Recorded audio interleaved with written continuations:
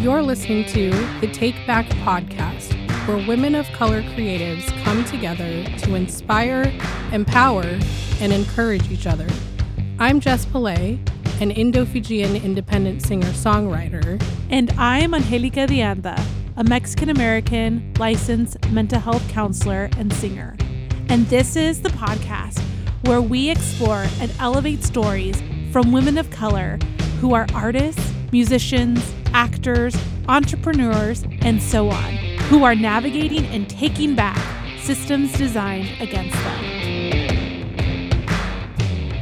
Welcome back to the Take Back podcast. Today is our 10th episode. Yay! I cannot believe that we now have 10 episodes under our belt. Can you believe it? Survived 10 episodes. Oh boy. I don't think people realize, I know we were literally having a conversation just before we started recording, just how much work goes into doing a podcast. Yeah.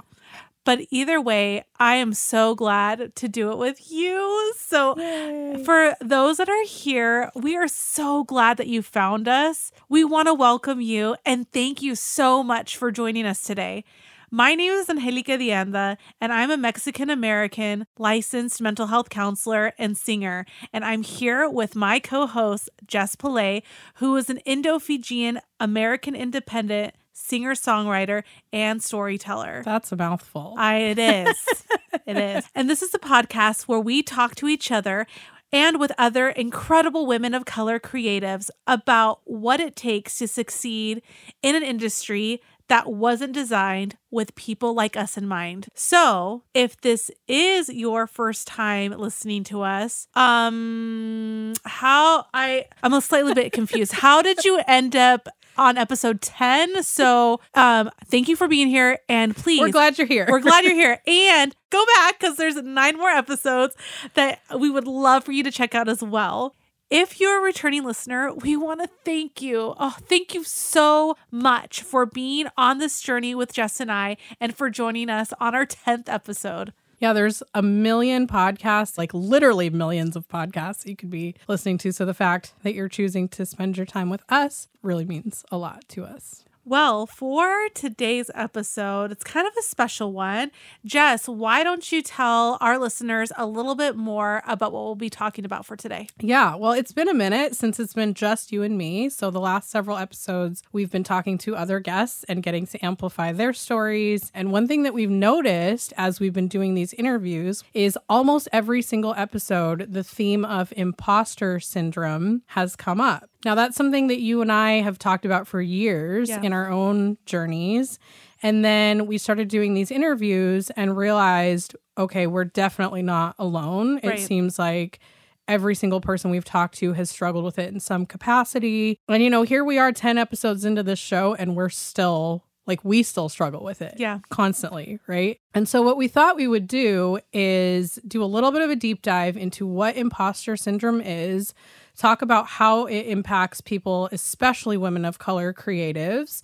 And then we want to give you some tools and resources so that the next time you're struggling with imposter syndrome, you'll have these tips and tools that you can use to fight back. So let's start with what it is. Angelica, as our resident mental health expert, can you just tell our listeners like a quick synopsis of what it is? And the reason I bring up the mental health thing is because I'm sure not only are you hearing about imposter syndrome in the capacity of this podcast, but also with the clients that you work with in therapy. Yeah. So if you could give us a little bit of a definition. Yeah, so I found this definition through Harvard Business Review, and I think they do such a great job to define what this thing is. So their definition is imposter syndrome can be defined as a collection of feelings of inadequacy that persist despite evidence of success.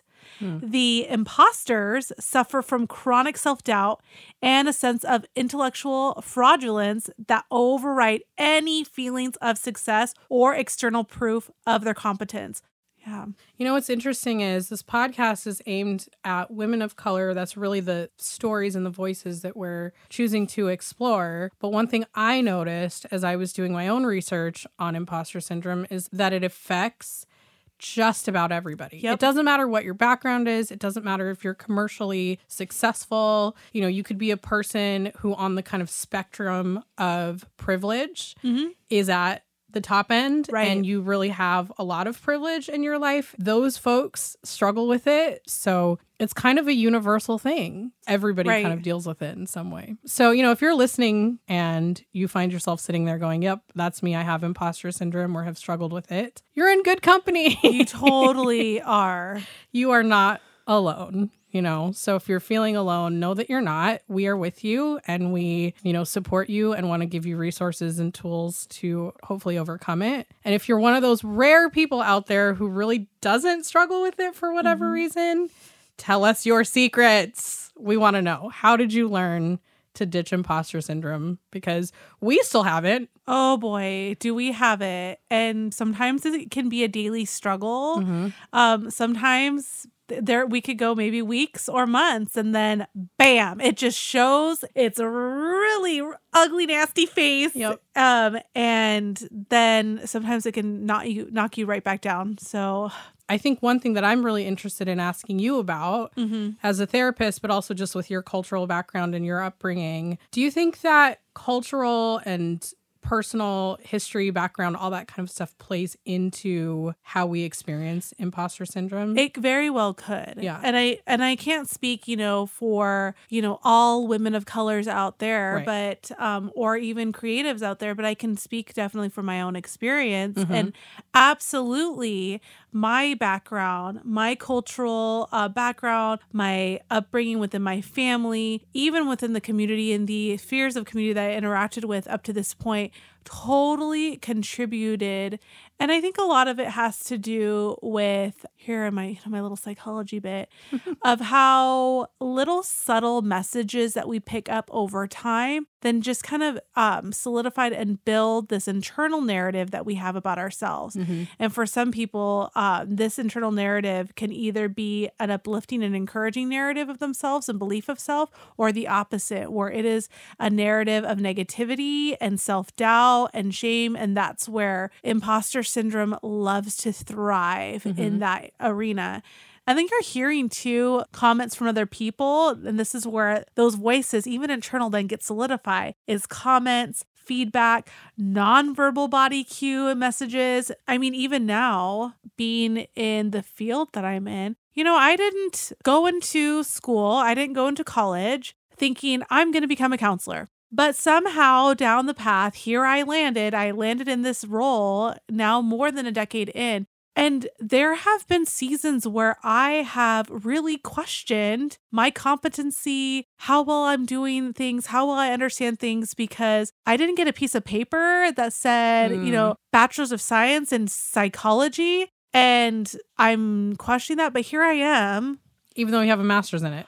I am less than the 5% in the United States that's a Latina that has a master's degree.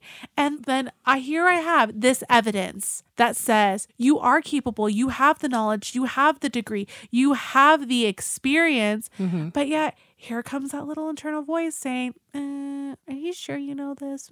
Are you sure you know what you're talking about? Let me ask a question. You and I are both very familiar with that internal voice that you're talking about. I definitely know exactly what you're talking about. I remember Chelsea Green also talked about that in her episode.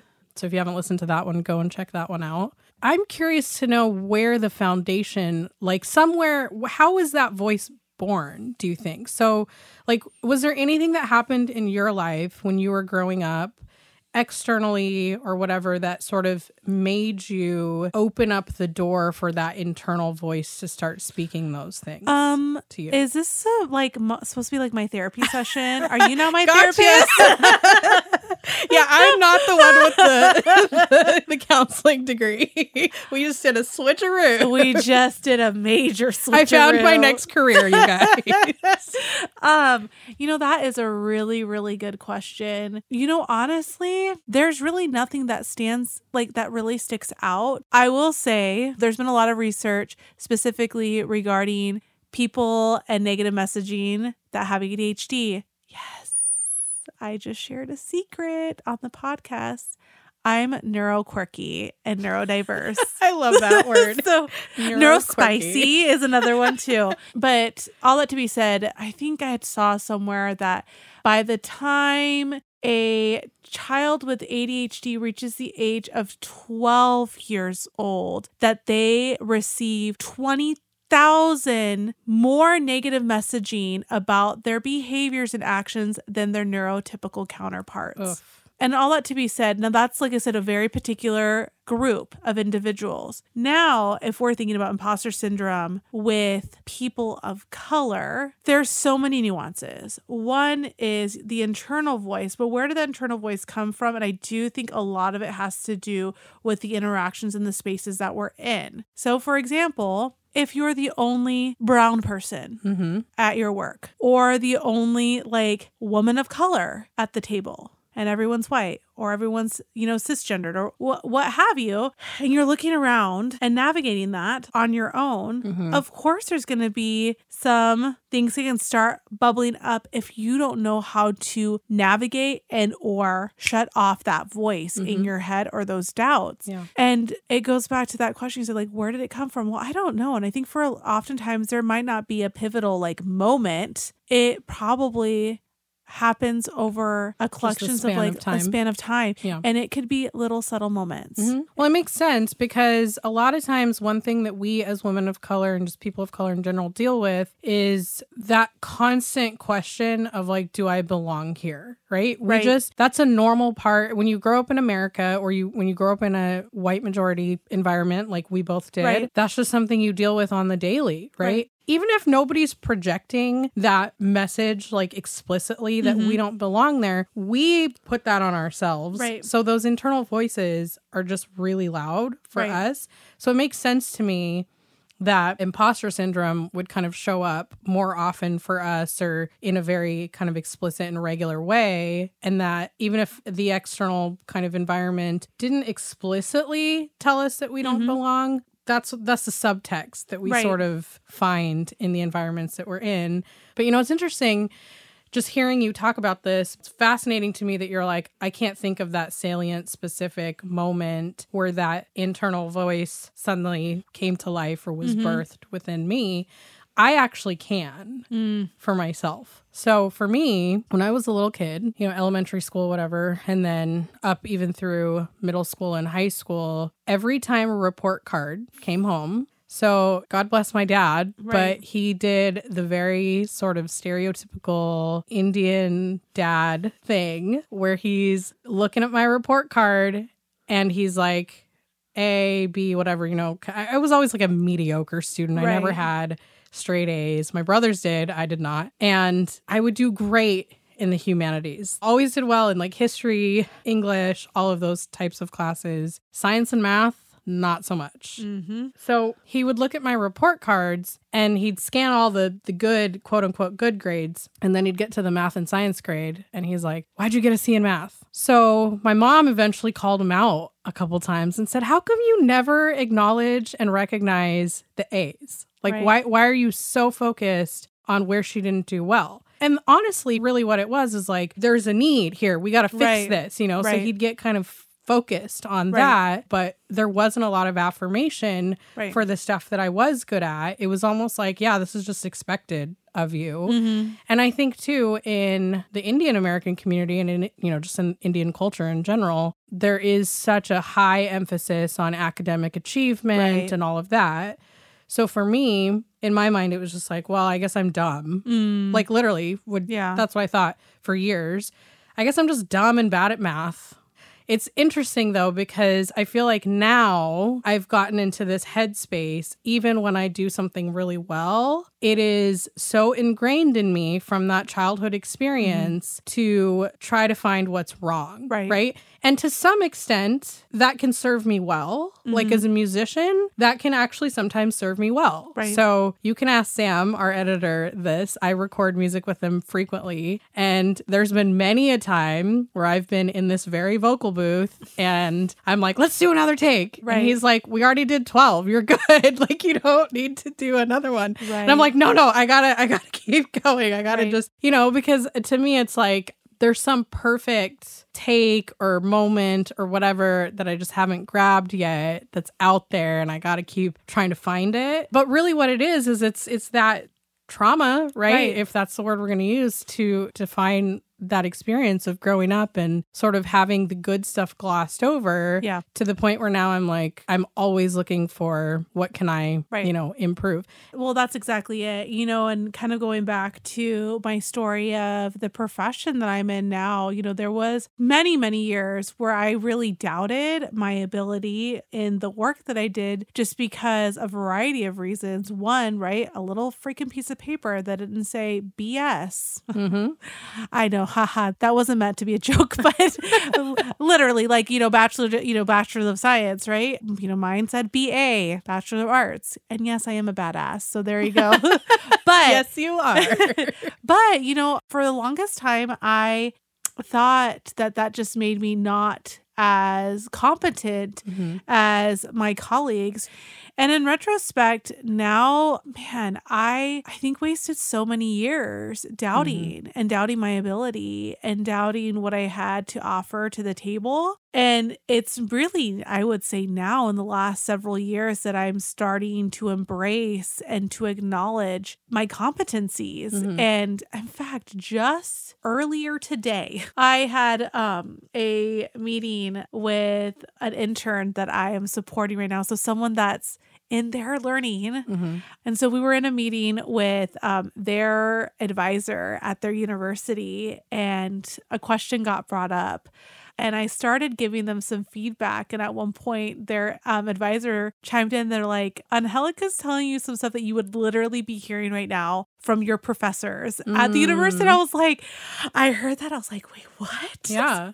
But it makes sense. You've been in the field as long as you have. But you know what? If this would have been 5 years ago, I would have heard that. The imposter voice would have kicked in. The imposter voice would have taken that, gone the filter in my head, and would have I wouldn't have been able to hear that. Yeah. And now hearing it, I was like, oh, okay, so I guess I could be a professor if I wanted to. Okay, noted. Hey, I actually said that to you at one point. I know. Do you remember? I do. I'm just going to put that out there on the record. I did encourage you to try that track. I know you did. But, all that to say, it was a reminder. I was like, okay, I do know my stuff. And yes, I've invested so much time. Do I know everything? No. Am I evolving? Absolutely. And to believe, right, in the evolution and the knowledge that I bring in, it is kind of a way where I'm fighting back against that voice that's telling me otherwise. Well, and another way to actually look at it is you're kind of embracing the voice in a way, right? To say, well, okay, if I don't know everything, or if there's more work to be done, or there's more to learn, instead of viewing that as a negative, which is often what imposter syndrome kind of tells us to do, it's actually an opportunity to adopt more of a growth mindset, right? And to say, okay, I don't know everything. I think it's actually really problematic when we get to that state of being like, all right, we figured it all out, right?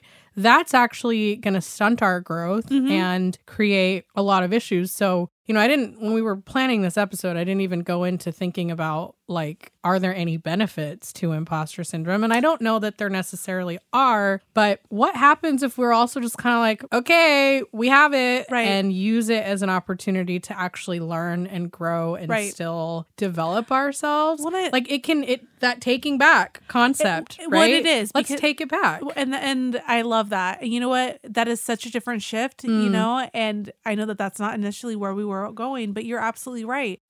Okay, so let's switch gears a little bit. We've been talking, at least with your experience, a lot about your experiences with imposter syndrome in your therapeutic space and working as a mental health professional. What about in your creative life? And I'm going to actually prompt you. So here's an observation that I made. When we were first getting into this podcast and kind of writing our taglines and our early scripts. And I think it was me who threw on there that you're a mental health counselor and a singer. And you struggled with that, right? Do you remember that? You had a really hard time owning that title for yourself. Why is that? Well, I know why. It's because, which is so silly to say this out loud, thinking about it, but the reality is I struggled with that because it's not what I do professionally, right? I think a lot of people, when they think of who am I, the first thing that they say is their name and what they do, right? And typically is what they do is their profession. And with singing, you know, it is just something that has literally been there since as long as I can remember. I recently made some new connections and we had to do like this, you know, story share to kind of dive in a little bit deeper about who we were. And I told them, you know, as I was explaining about who I am, that singing and music has just been so ingrained that if I could have come out of my mother's womb singing songs, I probably would have. But I don't know. Once again, along the way is the messaging, probably, you know, societal messaging and the lie of capitalism. That's what that is. It is pinche capitalism, anyway. So, but right, like we have been steeped in a society that tells us that if you're not like making money from something, that it somehow is less of your profession. And like, I get it. There's something, you know, there's stuff we have to do to pay our bills. That's just the world that we live in. But you have a degree in music. I know. You've done it on a professional level. You're on recordings, some of mine even.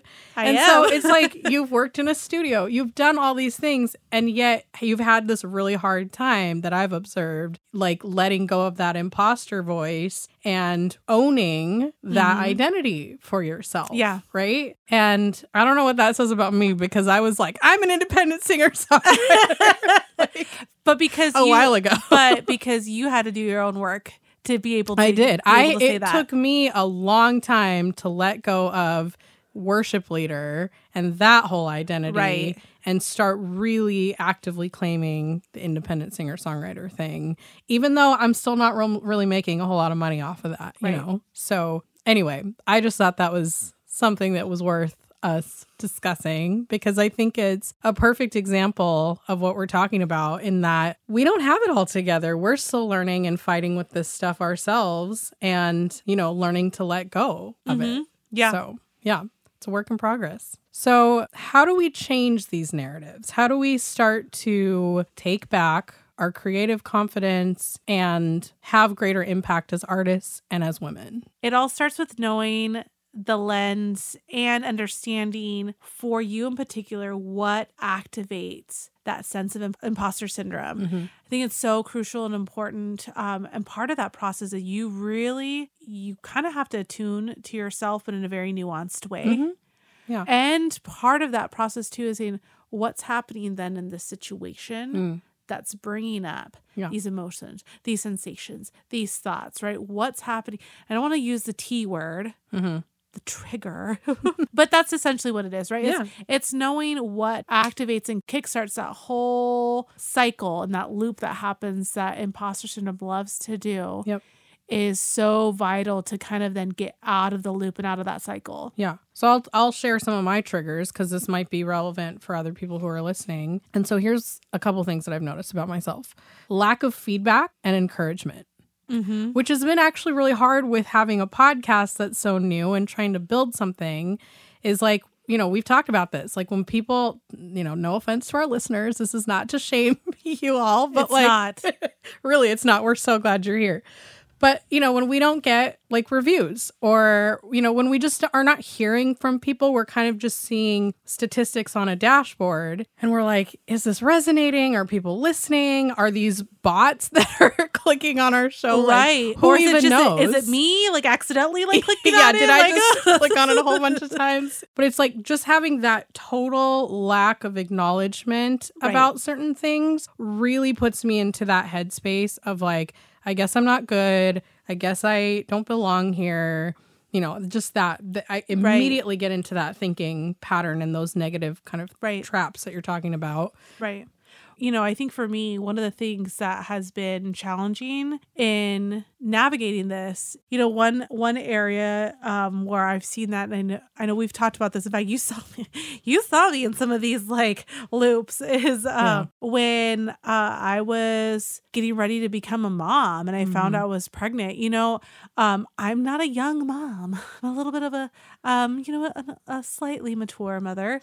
But, when I became a mom, it was a very cautious decision. But even then, for many, many years, my partner really wanted to start a family and I had my hangups about it, this and that. And it has to look a certain to be way. fair, you also have to carry the child. So there's that extra labor involved for you. There is. Quite literally, pun intended. Actually, when we were preparing for this episode, I saw a TikTok video of this individual, also Latina, same age as me, had been with her partner for about the same amount of time that I've been with my partner, and started talking about finding out that she was pregnant. And this should be this joyous, momentous moment because she waited and she worked and she's achieved so much. But then the struggle of but why don't I feel this joy? And then she started to unpack it, which I was like, oh, holy shit, which goes back to messaging. Yeah. And the messaging that was given to her, and I was like, that's not that far off different than the messaging that I got growing up, right? Which is, you are a child of either immigrant parents or a minority where there is just this assumption that can happen if you are a Latina, and do not become another statistic, do not become a teenage parent, do not become a young parent, because what happens, you become a young parent, and then that then stops all the things that maybe you had set in mind for yourself, because now you have to tend to this child. And so thinking about that and hearing her, I'm like, oh my gosh, that makes so much sense. If you're told all this time, don't do this, do this, do this, do this, do this, do this, do this. You kind of went into that hyper focus almost of I got to keep achieving, which I know they're not the same. I'm not equating these two things, but it's kind of like what I was talking about earlier with the studio experience. For me, obviously not on the same level at all. I'm not implying that they are, but that's the only context I have to compare it to. But it's that I got to do more. I got to keep going. I got to keep achieving before I'm fully ready or before this thing is fully right. Exactly. Right. So for you, it was years and years of, I got to make more money. I got to do this. I got to establish myself, or my husband and I have to do this and this to really get ready. Right. Even though reality is you probably were ready. We probably were. So I saw that video. It resonated so much. And it was a different perspective that I never even considered before, is how then does the messaging, the cultural messaging that we get going about specific things, the earlier question, and then how did that become the loop in my head? Yep. Okay. So what do we do about it? Right? That's the next question. And how do we address this stuff? So we wanted to share some examples with you all of things that we've sort of found to be tried and true and beneficial in our own journeys. So for me, as an artist, it's really adopting the mindset of practice makes progress, not practice makes perfect, right? As somebody who does consider herself a perfectionist, I have to work really hard at this one. Yeah. But it's actually something that my guitar teacher and I used to talk about a lot when I first started taking guitar lessons, because I had this level of impatience of I just want to get good at this instrument. And I think it was hard being, fairly proficient at piano for so long and then adding something in that I had to just start from scratch with, where it's I have to build calluses. I can't just get good at this overnight. And reminding myself that it actually took years of practicing piano and getting decent at it. That's not going to happen with guitar instantaneously, right? And so we would talk a lot about this messaging of practice makes progress, and learning to reject that perfectionism and realizing that if I sit down and practice today for 15 minutes and I can play this one chord transition better than yesterday, it might not be good enough yet to put on a recording, but guess what? I made progress. Right. And that counts. And the other thing that I've been really challenging myself to do is to make bad art. It's so hard, but it's so important to just make art for the sake of making art and treating it as a learning opportunity and not always being so concerned about what the final product will look like.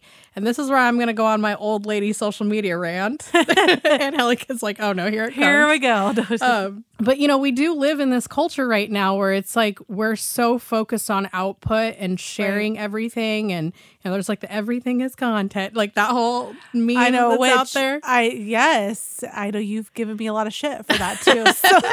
I have. But the reality of it is, like, when we get so focused on that whole mentality of I have to create something so I can share it so that it can get likes or it can turn into some sort of a data point in my life, we actually lose, I think, in a lot of cases, the joy of just creating. Right.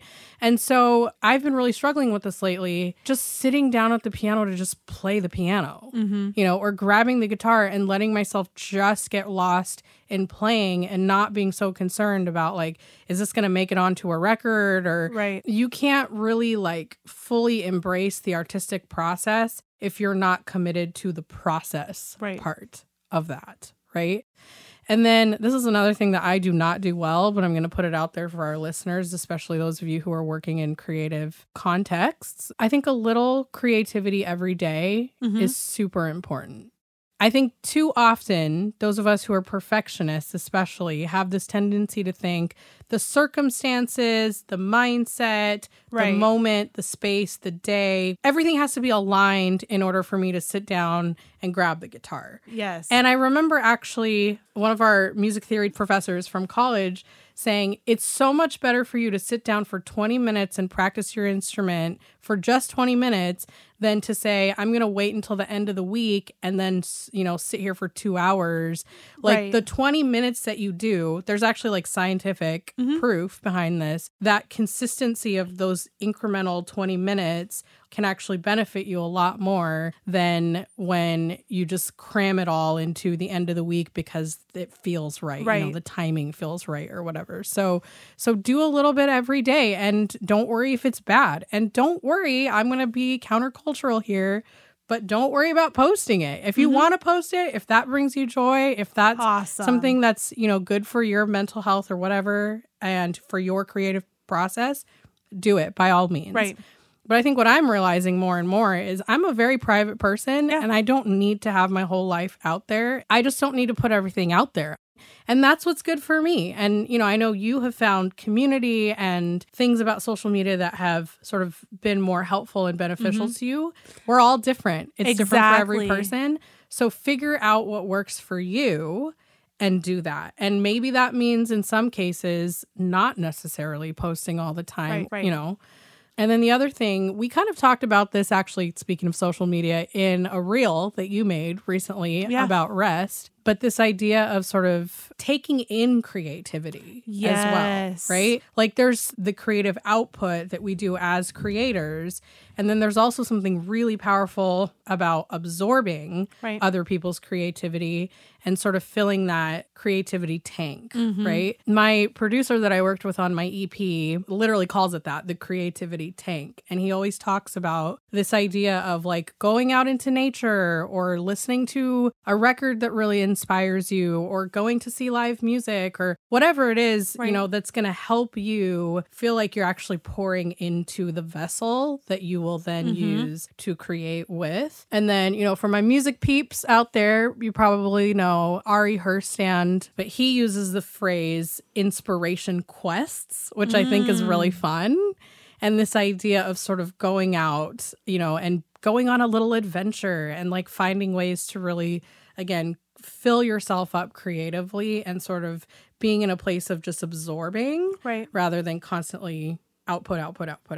So one thing that I have found is when you spend more time being inspired and letting yourself be inspired, whether it's listening to live music or reading a great book or watching a movie or whatever it might be, it actually doesn't leave a whole lot of room for that imposter voice to get in as much because your attention is now taken up by something that is actually a lot better for you. So those are some of my tips. One thing, and this was actually something that I shared with you, as cheesy as it sounds, I'm sure you've seen like 101 therapists out there that talk about this on IG or TikTok, but affirmations really truly do help. Mm-hmm. But there's a specific way that you can do it that will be helpful and meaningful for you, instead of just doing the cheesy, like, I'm awesome, I'm great. Well, yes, you are. Yes. You are awesome and great. You are. But there are ways that you can incorporate affirmations in your daily life that will really pack a punch, but in a positive way for you. One way, and this was actually something that was done as a morale booster for a previous team that I was in, that every week when we were in meetings, we had an affirmation jar where we would write down things that happened that week, or someone that wanted to give a shout out, or give specific like positive feedback for something that another team member did. And we would write it down and we would put in this jar, and then we would draw it out. And then we made it fun where we would draw, like, we would win little cheesy, like, little tchotchke prizes. But what was cool is I saved a lot of those. And there were moments, and I would save them and I put them in my own little like jar on my desk. And the days or in the moments that I was either just really having a shitty day, or I don't know, just something that maybe had went awry and I was not feeling the best version of myself, I would go into that jar and I would pull out a slip and I would read it, and I would see the words that someone said about me and how I helped them, or how I made an impact for them, or for for the team, or what things that they appreciate about me. And that would just kind of give me a little boost. And a variation of this is that I still occasionally do is creating an equivalent of like a virtual affirmation folder and saving emails or comments or feedback or things like that into a virtual folder. And same thing, when I need to see something and I need to read things to remind me of what I've done well, I go through there and I read that. So that really helps a lot, right? Because these are things that people say and tell you. And sometimes we do need that. We need that feedback and the affirmation from sources outside of ourselves. It's easier actually to believe it and hear it from somebody else, because at the end of the day, it's like, they don't owe me anything. Nobody has to encourage me if they're choosing of their own free will to affirm me in these ways. I don't know. I find that sometimes to be a little bit easier to actually believe versus like, which I'm sure I need to go talk to a therapist and unpack why I don't believe myself a lot of times. That's a whole nother conversation for another time.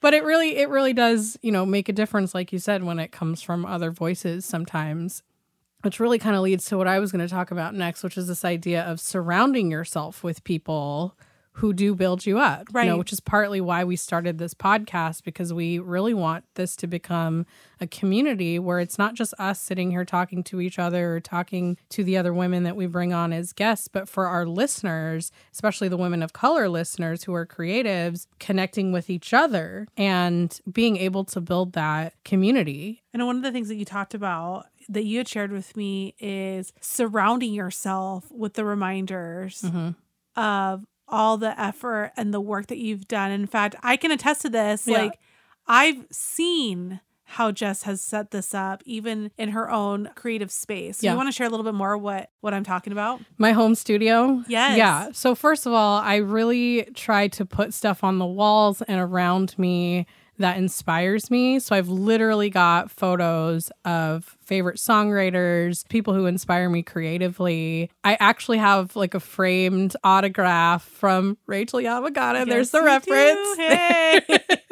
I don't know where we're at in our little tally. I don't know. I'm sure someone who's listening, if you want to leave a comment or a review saying, hey, on episode 10, your tally regarding Rachel comments are at this point, right? Yes. Whatever it is. So all that to say, but she signed a notebook that I shared with her years ago when we met her and said, I'm a songwriter too. And, whatever. It was super cheesy and kind of cringe, but she was really lovely about it. And she wrote this beautiful little note in this notebook that I have that I do a lot of my lyric writing in.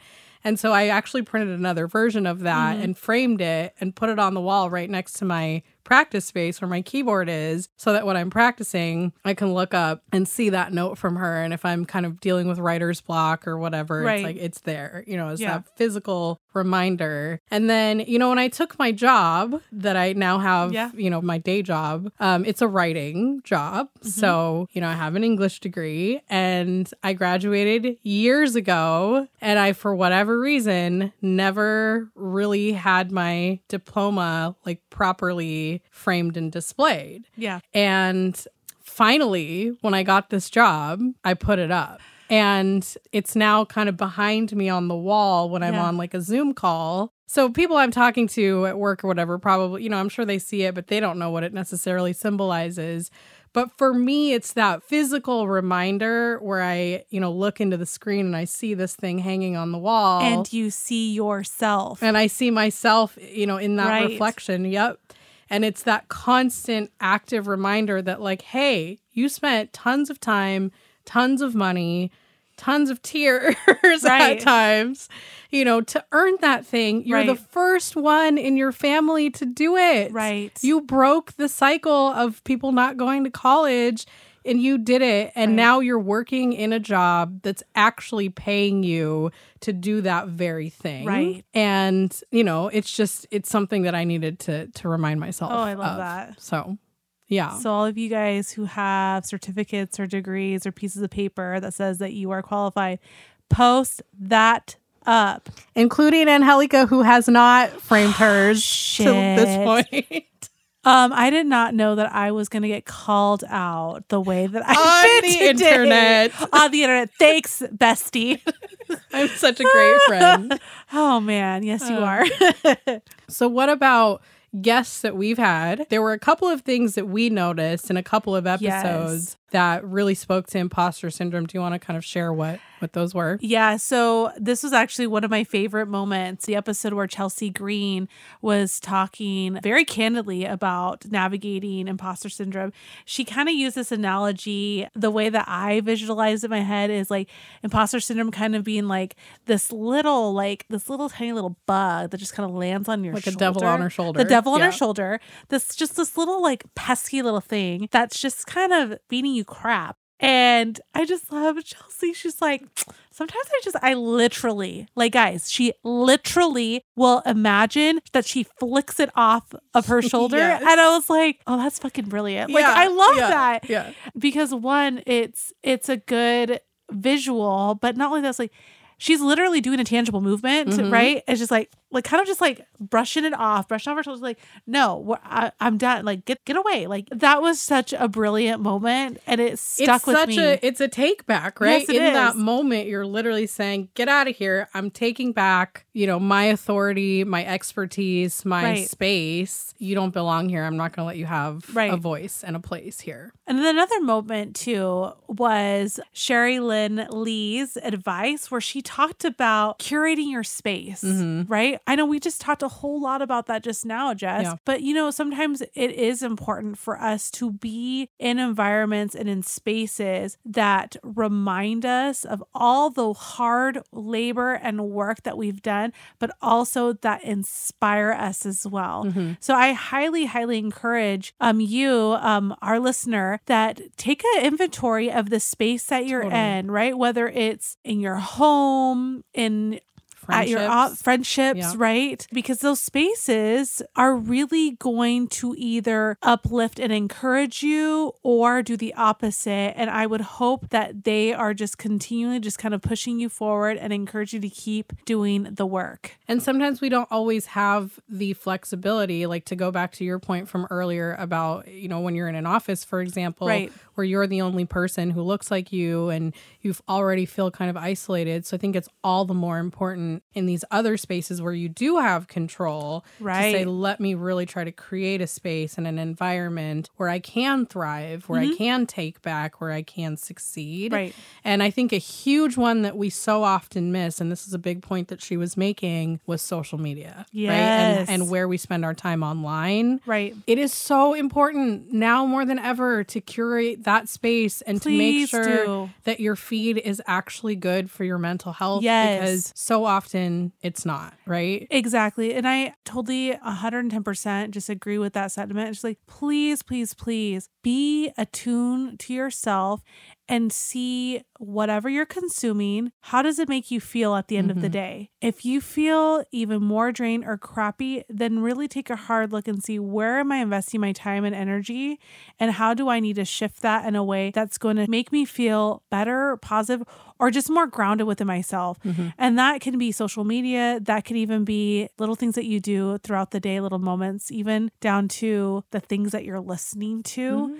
So we wanted to just kind of leave you with a couple of tools and resources, things that you can use for further research, reading, all that kind of stuff. We're going to have a bunch of this stuff in our show notes, but I know you wanted to draw attention to the Imposter Syndrome Institute, which is one, and a couple other things on our list. So why don't you share a little bit about that? Yeah, so the Imposter Syndrome Institute is a fantastic resource of information, infographics. They also do some trainings as well of all the research that's done about how imposter syndrome really truly has impacted folks and what to do about it. So I would highly encourage you guys to take a look at their website. There's a couple of great Instagram posts, not to toot my own horn. Shameless plug. So there was a reel that was created a while back talking about imposter syndrome. You can go on our IG account and find that under the Reels tab. And we break down just very, very practical, easy ways where you can fight back the voice of imposter syndrome. There was another Instagram post that we wanted to highlight, which was a post that Jess actually found and shared with me regarding how family culture can foster and support imposter syndrome and what to do about it, which was also an eye-opening read as well. Yeah, so we'll have a link to that. And then there's a couple of other articles that we've come across. I mean, we'd be here for another 30 minutes if we were to break down all of these resources, but we'll put the links in so you all can check that out. There's a lot of great information out there on imposter syndrome, which again, just confirms what we were saying, that so many people struggle with it. But we encourage you to go and do that research and find things that really resonate with you and, you know, help you in that journey. We hope that this has been helpful to you as you're navigating your own creative journey and just your life. And again, you know, if you're one of those people who doesn't struggle with this, or maybe you have kind of come out to the other side. Share your secrets. Yeah, share your secrets. We want to know. We really do. You know, but I bet you have people in your life, maybe your friends, your children, your parents, you know, other people in your life that you're supporting who struggle with it. So, you know, this is where I'm going to specifically talk to especially people in the creative industry who have clients who are women of color, right? So I think we've sort of build this podcast in a way as this thing that's really for women of color. It's by women of color. And that's true, of course. But I think it's just as important for people who don't identify in that category, who are serving women of color, to be listening and hopefully finding some tools and insights into how to better support the women of color clients that they have. Absolutely. Yeah. So we hope this episode has given you just better insight into what imposter syndrome is and how to help people in your life who are struggling with it, or how to help yourself if you are struggling with it. Thanks for joining us. We are so glad that you listened this far into the episode, and for, you know, being here as we celebrate a milestone with episode number 10. If you like what you're hearing on this podcast, please take a minute to leave us a rating and a review, whatever platform that you're listening to. Do it before my imposter syndrome kicks in, y'all. Give us some feedback. We need it. Jess is saying, please give us data. That's what she's saying. Called out. See, now I got called out. Oh my gosh. Yes, but please, I mean, really true. We value you guys, value your opinions, because if this is resonating, we want to know. Yeah. We want to know. And there's really no way that we're going to know that based off of analytics. We really do need to hear. And if it's not resonating, you're like, oh, this sucks. We still want to know. We want to know so we can make this better and approach it in a way that is going to add value to your life. And if you have someone that immediately came to mind that you think that need to hear this, please share. Yes. Share the show and share some more. Yeah. Share it. Share it with your friend, right? Your mom. Or your mom. Except our moms who only expect it to be on YouTube. That's a whole other story. But please share it, because when you share, you are partnering right alongside with us in being able to amplify such valuable and important voices and stories. We also invite you to check out our website at thetakebackpodcast.com, where you can sign up to join our mailing list. We give our mailing list subscribers extra content that does not get released anywhere else.